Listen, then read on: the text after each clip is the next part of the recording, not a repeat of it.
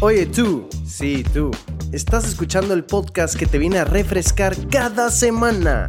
Nuevas ideas, nuevas mentes y buenas vibras.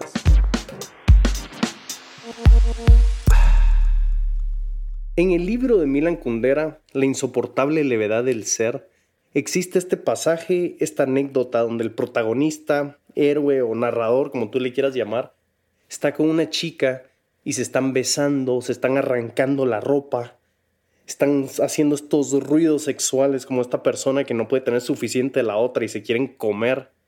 Están besándose la espalda, el cuello, las piernas, están completamente desnudos y comienza esta penetración, comienza esta intención sexual cuando de repente la chica le dice que ya no puede seguir, que alto, para. Y pues el narrador, el héroe de la historia, está como que ¿qué pasó? ¿Qué estoy haciendo mal? Y ella le dice, no, es que tengo que ir a cagar. Es la intención de la autora Milan Kundera es no crear una comedia, sino que estaba enfatizando en esta humanidad que tenemos todas las personas.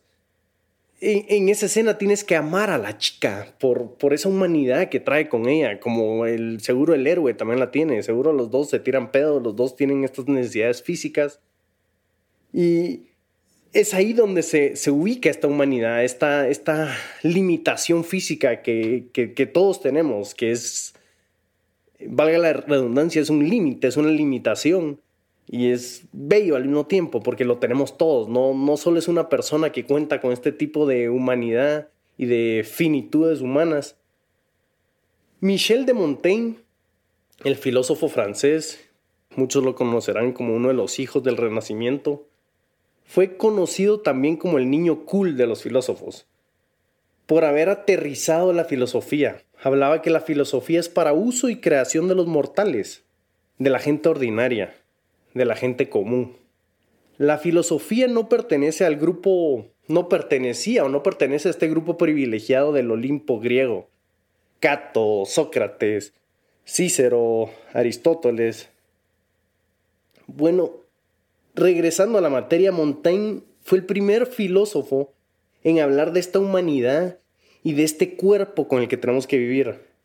Este cuerpo que se tira pedos, este cuerpo que defeca, este cuerpo que tiene un deseo sexual, este cuerpo que tiene diferentes apetitos.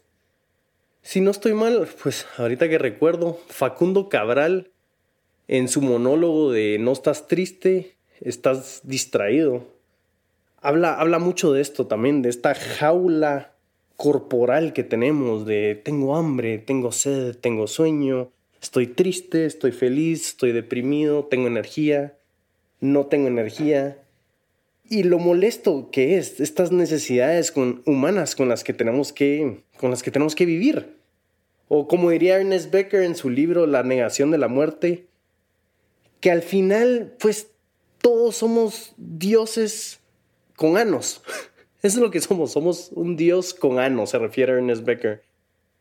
Esta frase, no sé, me dice y me transmite esa bendición de la naturaleza que tenemos en cuanto a tener un cerebro, un neocórtex desarrollado que es capaz de hacer tantas cosas, de incluso tal vez volvernos una raza intergaláctica si se cumple el deseo de Elon Musk de visitar Marte, o no sé si ya somos una raza intergaláctica al haber visitado la Luna, no sé, pero lo que quiero dar a entender es este infinitud, que no tenemos limitaciones en cuanto a la creación que tenemos como raza, como humanos. Y al mismo tiempo tenemos una maldición, que es tener un cuerpo con tantas necesidades y desperfectos y pues que al final muere.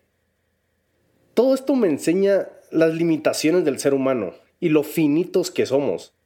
A pesar de que nos creemos inmortales e inconscientemente negamos la muerte, como diría Ernest Becker, es importante aprovechar el tiempo, seguir tratando de crear, seguir tratando de trascender y con un ojo en lo pasajero, en lo efímero, en que lo que ya pasó ya no vuelve, en conscientes de nuestra humanidad y de nuestra propia mortalidad. Me gustaría finalizar esta pequeña cápsula con una quote, con una frase de Ernest Becker que nos ilustra lo tanto que somos capaces y al mismo tiempo lo tanto que somos incapaces por la naturaleza de nuestra mortalidad. Y dice así: defecar es la maldición que amenaza la locura, porque muestra al hombre en su finitud, su fisicalidad, la probable irrealidad de sus esperanzas y sueños. Pero aún más inmediatamente representa el total desconcierto del hombre ante la absoluta falta de sentido de la creación. Crear el sublime milagro del rostro humano, el mysterium tremendum de la radiante belleza femenina, la verdadera diosa que son las mujeres hermosas.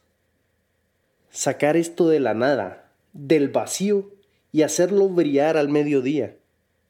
Tomar tal milagro y volver a poner milagros en su interior, en lo profundo del misterio de los ojos que se asoman.